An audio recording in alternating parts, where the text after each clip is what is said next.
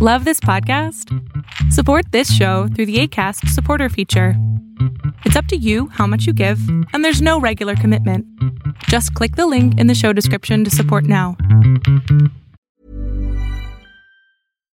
One size fits all seems like a good idea for clothes until you try them on. Same goes for healthcare. That's why United Healthcare offers flexible, budget-friendly coverage for medical, vision, dental, and more. Learn more at uh1.com. Jewelry isn't a gift you give just once. It's a way to remind your loved one of a beautiful moment every time they see it. Blue Nile can help you find the gift that says how you feel and says it beautifully, with expert guidance and a wide assortment of jewelry of the highest quality at the best price. Go to BlueNile.com and experience the convenience of shopping Blue Nile, the original online jeweler since 1999. That's BlueNile.com to find the perfect jewelry gift for any occasion. BlueNile.com. Quality sleep is essential. That's why the Sleep Number Smart Bed is designed for your ever-evolving sleep needs. Need a bed that's firmer or softer on either side? Helps you sleep at a comfortable temperature? Sleep Number Smart Beds let you individualize your comfort, so you sleep better together. J.D. Power ranks Sleep Number number one in customer satisfaction with mattresses purchased in-store. And now, save 50% on the Sleep Number Limited Edition Smart Bed for a limited time. For J.D. Power 2023 award information, visit jdpower.com/awards. Only at a Sleep Number store or sleepnumber.com.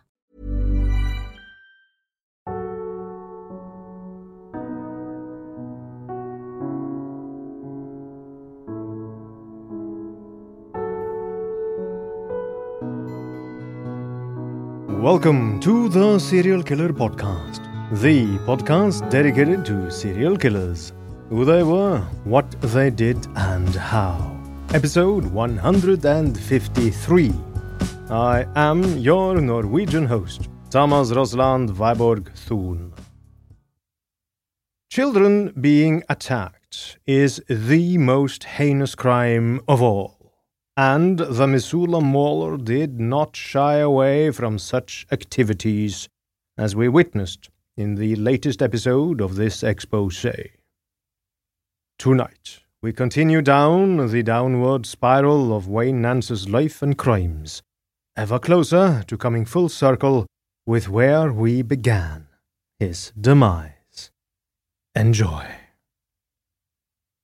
As always, I want to publicly thank my elite TSK Producers Club.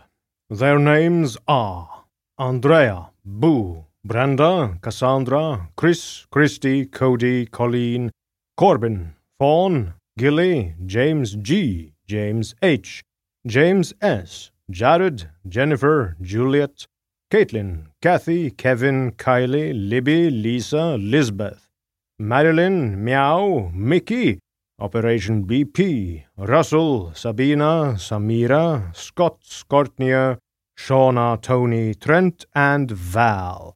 You are the backbone of the Serial Killer Podcast, and without you, there would be no show. You have my deepest gratitude. Thank you. I am forever grateful for my elite TSK Producers Club, and I want to show you that your patronage is not given in vain. As mentioned in the last episode, going forward, all TSK episodes will be available 100% ad-free to my TSK Producers Club on patreon.com/The Serial Killer Podcast. No generic ads, no ad reads, no jingles. I promise. And of course, if you wish to donate $15 a month, that's only $7.50 per episode, you are more than welcome to join the ranks of the TSK Producers Club too. So don't miss out and join now.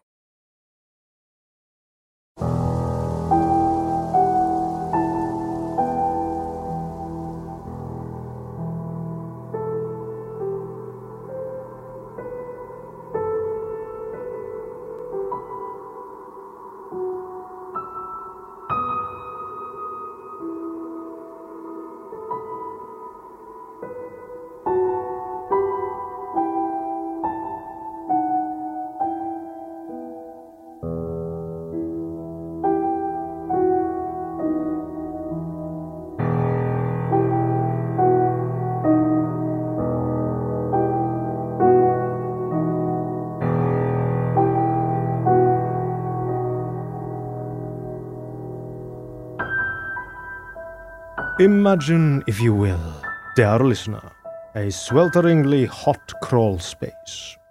It is located at Conlin's, high between the warehouse and sales floor. You are crouched next to Wayne Nance. He is sweating, but not just from the temperature. He is also masturbating furiously. Through slits in the ceiling, you both have a direct view of the ladies' bathroom at Conlin's. The view is from above, so that you can see directly down into the stalls. Nance loves to spend time up here, undisturbed, knowing that no one can see or hear him as he brings himself to orgasm again and again, watching his female co-workers undress and go to the toilet. The ladies below have no idea they are being watched, and if someone suggested it to them, they would be horrified. To them, Nance is the sweet-mannered, awkward boy who treats them just so very nicely. He brings flowers on birthdays. He compliments their hair after they have been to the salon. He compliments their dresses, especially when they have bought new ones. Their boyfriends and husbands seldom give them the same courtesies, and even though none of the women would ever dream of being romantically involved with Nance, they all view him as harmless. However, all good things must come to an end, as Nance saw it. He understood that sooner or later he might be caught in the act, and wanted to counter such an event before it happened. And so he reported the hidden crawl space with the view of the ladies' bathroom to his superior. She immediately suspected Nance, especially since he seemed far too righteous about the whole thing, but having no proof, she told her floor manager, Rick, to look into the matter. Rick also suspected Nance. Nance was in his eyes a weirdo, and more than likely to be a peeping Tom. When confronted by Rick, Nance pointed instead at his co-workers. Rick knew that he was lying. The men Nance had pointed to were stand-up regular guys who obviously had no interest in leering at women going to the toilet. However, Nance had reported the crawl space, and they had no actual proof it was Nance who had used it. So the matter was dropped. But Nance's standing at Conlin's was severely reduced. Many people there now viewed Nance with more than simply pity for an awkward young man. They viewed him with disgust. It would get worse. After he had given up his secret hideaway masturbation hole, Nance got himself a new fetish to practice at work, a camera. The women at Conlin's usually didn't mind having their picture taken, but they did mind the way Nance went about it. They would mind their own business, working the sales floor, when suddenly Nance's voice would say, "Hey, Wendy," and when the young and attractive woman turned, she would be surprised by a click and the flash of a camera. At first, the women half-heartedly told Nance to knock it off, brushing it off as just another aspect of his generally awkward behavior.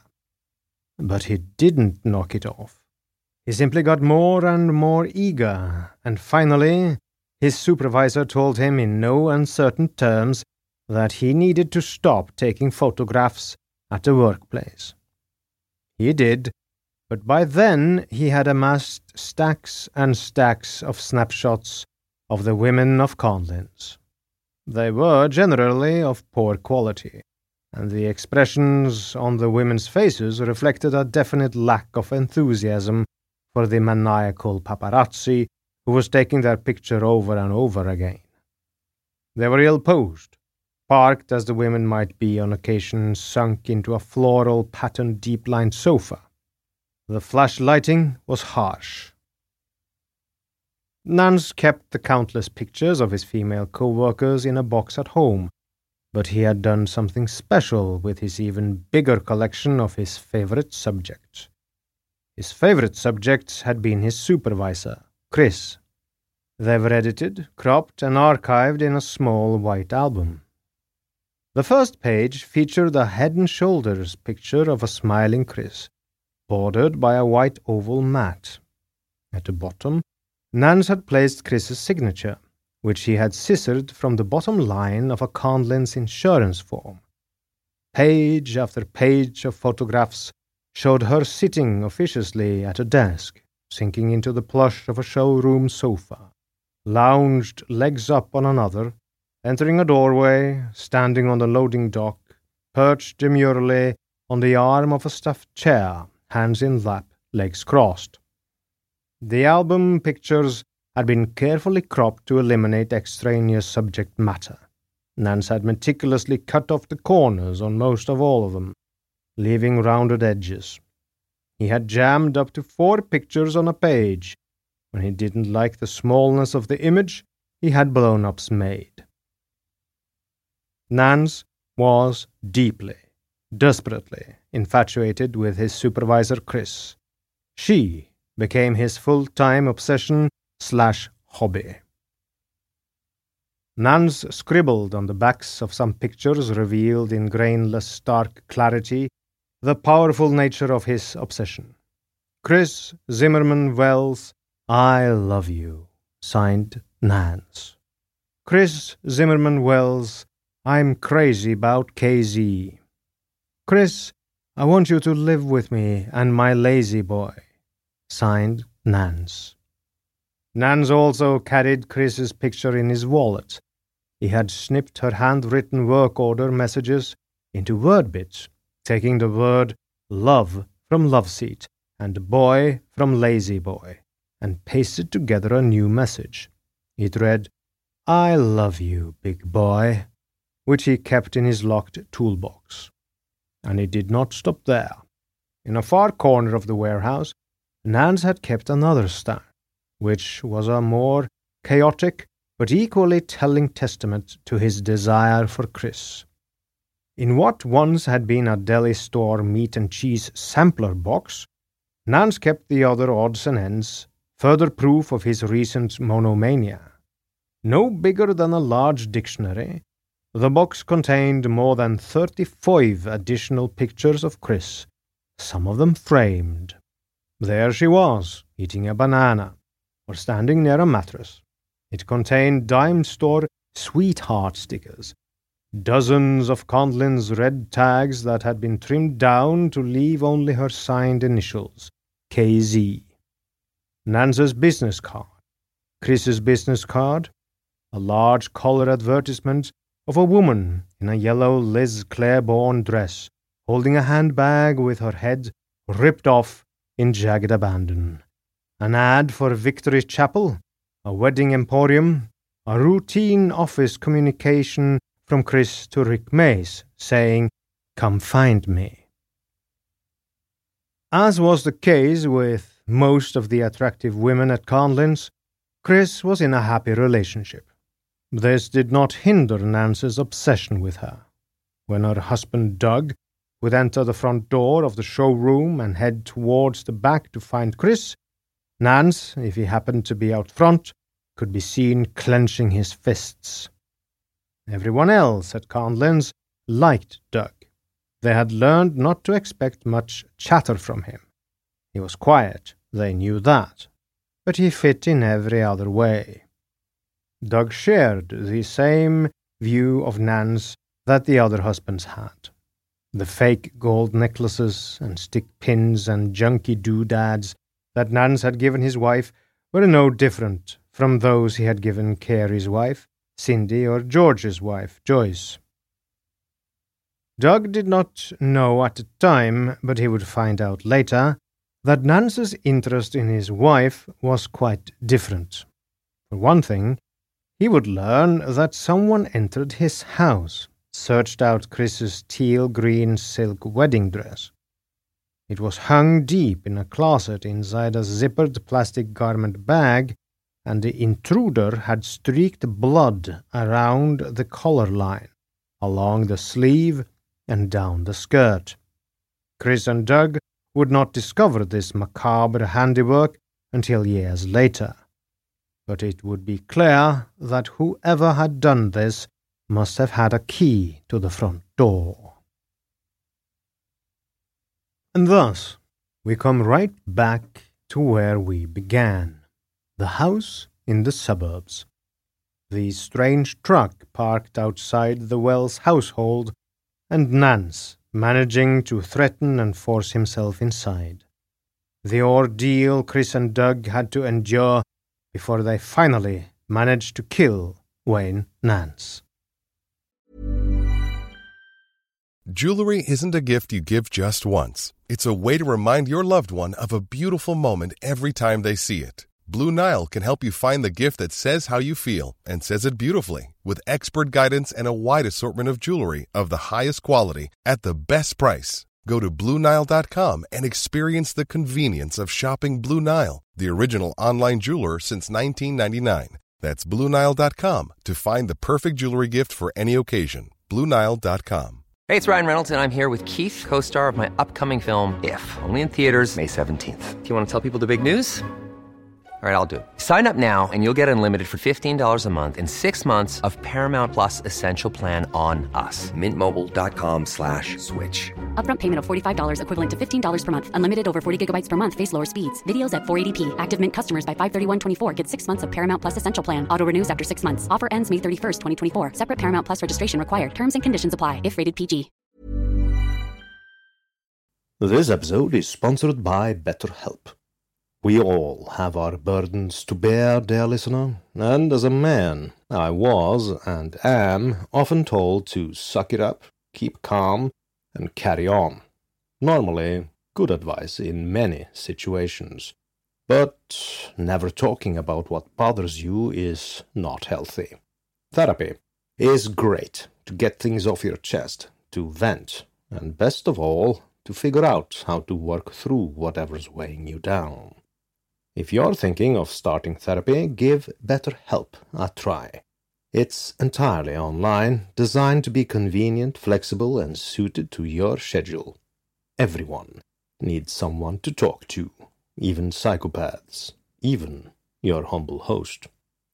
Get it off your chest with BetterHelp.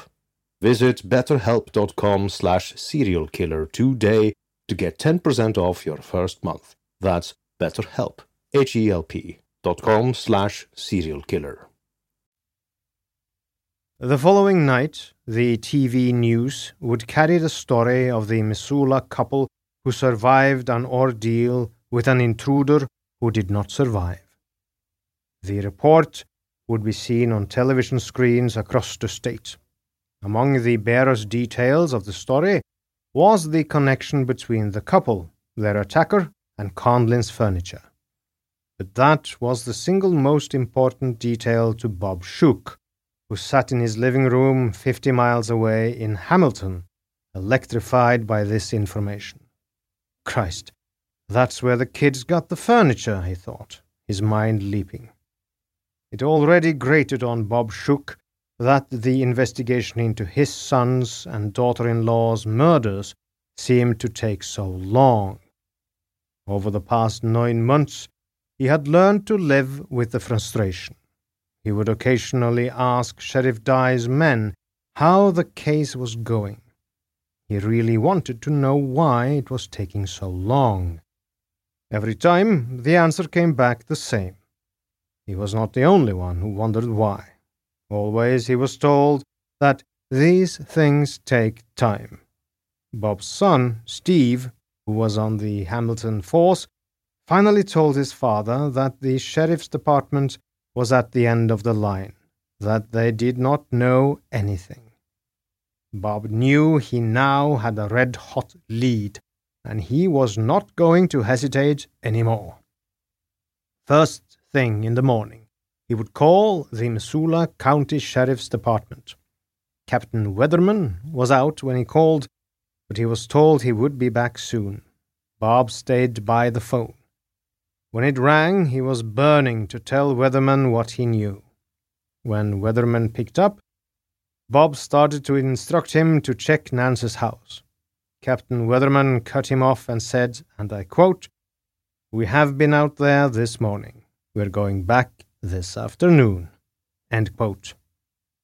Bob pressed on, and told the captain to be on the lookout for a statue of a bugling elk and a knife, a custom-made, bone-handled Kelgin hunting knife.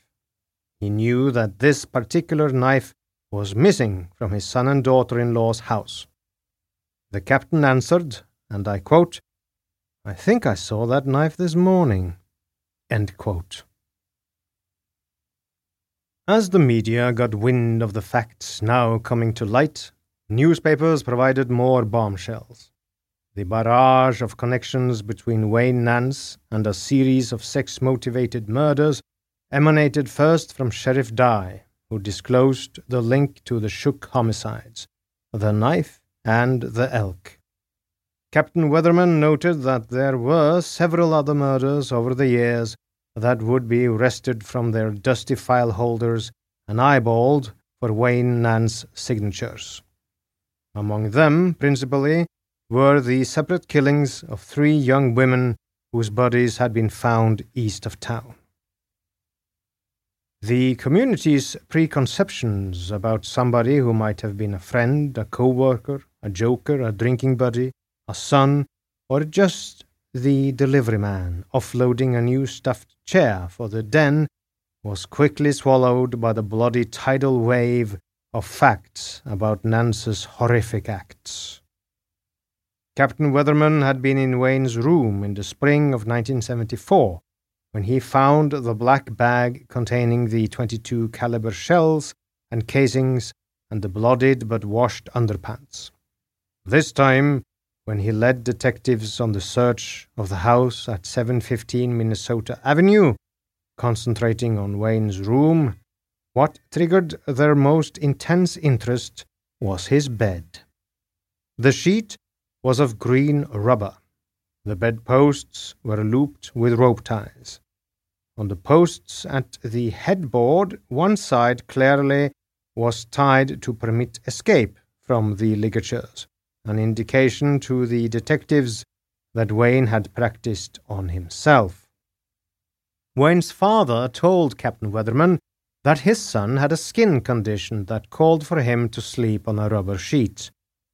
The detective inferred otherwise and suspected that Wayne Nance may have even used his bed as a sacrificial altar, removing his stabbed bloody victim in the handy leak-proof wrapper.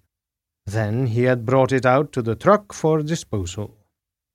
Among the items removed for evidence was a strip of coin booth photographs that showed Wayne in 3 poses with a dark-haired woman exhibiting not much more than the trace of a smile. Her bangs were cut at the eyebrows. She wore oversized gradient tint glasses and a raglan-sleeved sweatshirt.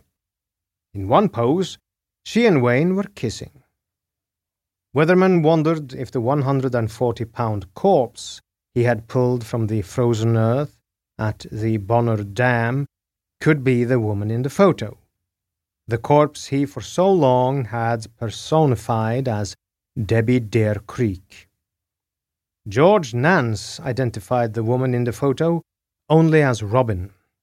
Captain Weatherman solved at least part of the puzzle by positively identifying Robin as Debbie Dare Creek. Most victims of a serial killer don't survive more than 2 minutes once they come under the killer's control. But the Welleses, who had spent more than an hour and a half with Nance, managed to kill their potential killer in return. Doug and Chris survived as living victims, witnesses to the fulminating rage that drove Nance right down to the moment of the kill.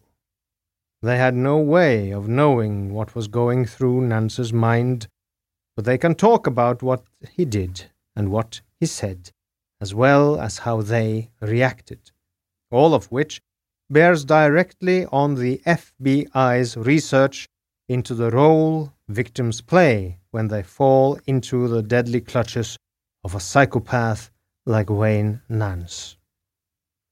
At the FBI's invitation, Doug and Chris have become regulars at the FBI Academy in Quantico, Virginia, where special agents of its behavioral science unit profile killers by deduction. What they learn from the crime scene and the victims tells them something about the killer. The Welses made a trip 4 times a year, addressing seminars on the subject of their specialty, Wayne Nance, serial killer. Their courage and grit draw applause from the FBI agents who hear their story, at times spellbound, always fascinated to learn whatever they can about the most dangerous criminal there is, the serial killer. No one knows exactly how many people Wayne Nance killed. Local law enforcement authorities credit him with at least 4 murders: Donna Pounds, the girl called Robin, and Mike and Teresa Shook. He is the only suspect in the unsolved murders of Devona Nelson and Chrissy Crystal Creek. It just so happens that in May of this year, 2021, Chrissy Crystal Creek has finally been positively identified as Janet Lee Lucas. In 2006, the true identity of the girl only known as Robin was uncovered. Her name was Marcella Cherie Bachman, and she had been only 16 years old when Nance murdered her. After it was all over, the community breathed a sigh of relief. For the heroes that finally had put an end to Nance's rampage, the Welses, it was a different story. It had taken 22 stitches to close up the gashes on Doug's head. Nance had used a handmade club that the warehouse guys at Conlin's had watched him make. He had used Bonneville Power Administration lead wire, looping it up and back again until it was the size he wanted. Then he wrapped it with black electrician's tape and fashioned a bolster to distinguish the handle from the club end. The slug that brushed the sciatic nerve in Doug's right leg had given him a case of foot drop. He had almost no control over it for months. It hung limp at the ankle, and he was forced to wear a leg brace. Eventually, his doctors extended his Achilles tendon and reconstructed the ankle, and the nerve came back. The stab wound to Doug's chest was a more serious matter. The knife had missed Doug's heart by a fraction of an inch, but it had severed his diaphragm and cut open the stomach lining. Fluids escaping from his stomach migrated to his chest, irritating the pericardium, which wept in defense of the heart. As the pericardial sac filled, it put pressure on his heart. It was drained once, but in a week's time had hardened to the consistency of an orange peel. A quarter of an inch thick in places, it was crushing his heart and reducing blood flow to 1/3 normal. Because he could have suffered a heart attack at any moment, doctors performed emergency open-chest surgery and removed the protective membrane. Even after Doug recovered from the physical trauma of the events of that September night, both Doug and Chris discovered their lives had been irrevocably changed. For months after the attack, Doug complained of an odd floating sensation and suffered from vertigo and bouts of disorientation, and he also had recurrent nightmares about Nance. But even though Doug and Chris struggled with after effects of Nance's assault, they took a respite in the fact that they were alive, and Wayne Nance was dead. Hey, it's Paige DeSorbo from Giggly Squad. High quality fashion without the price tag. Say hello to Quince. I'm snagging high-end essentials like cozy cashmere sweaters, sleek leather jackets, fine jewelry, and so much more. With Quince being 50 to 80% less than similar brands. And they partner with factories that prioritize safe, ethical, and responsible manufacturing. I love that. Luxury quality within reach. Go to quince.com/style to get free shipping and 365-day returns on your next order. Quince.com/style. Hey, it's Paige DeSorbo from Giggly Squad. High quality fashion without the price tag. Say hello to Quince.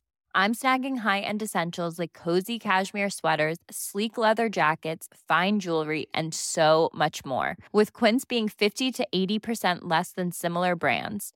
And they partner with factories that prioritize safe, ethical, and responsible manufacturing. I love that. Luxury quality within reach. Go to quince.com/style to get free shipping and 365-day returns on your next order.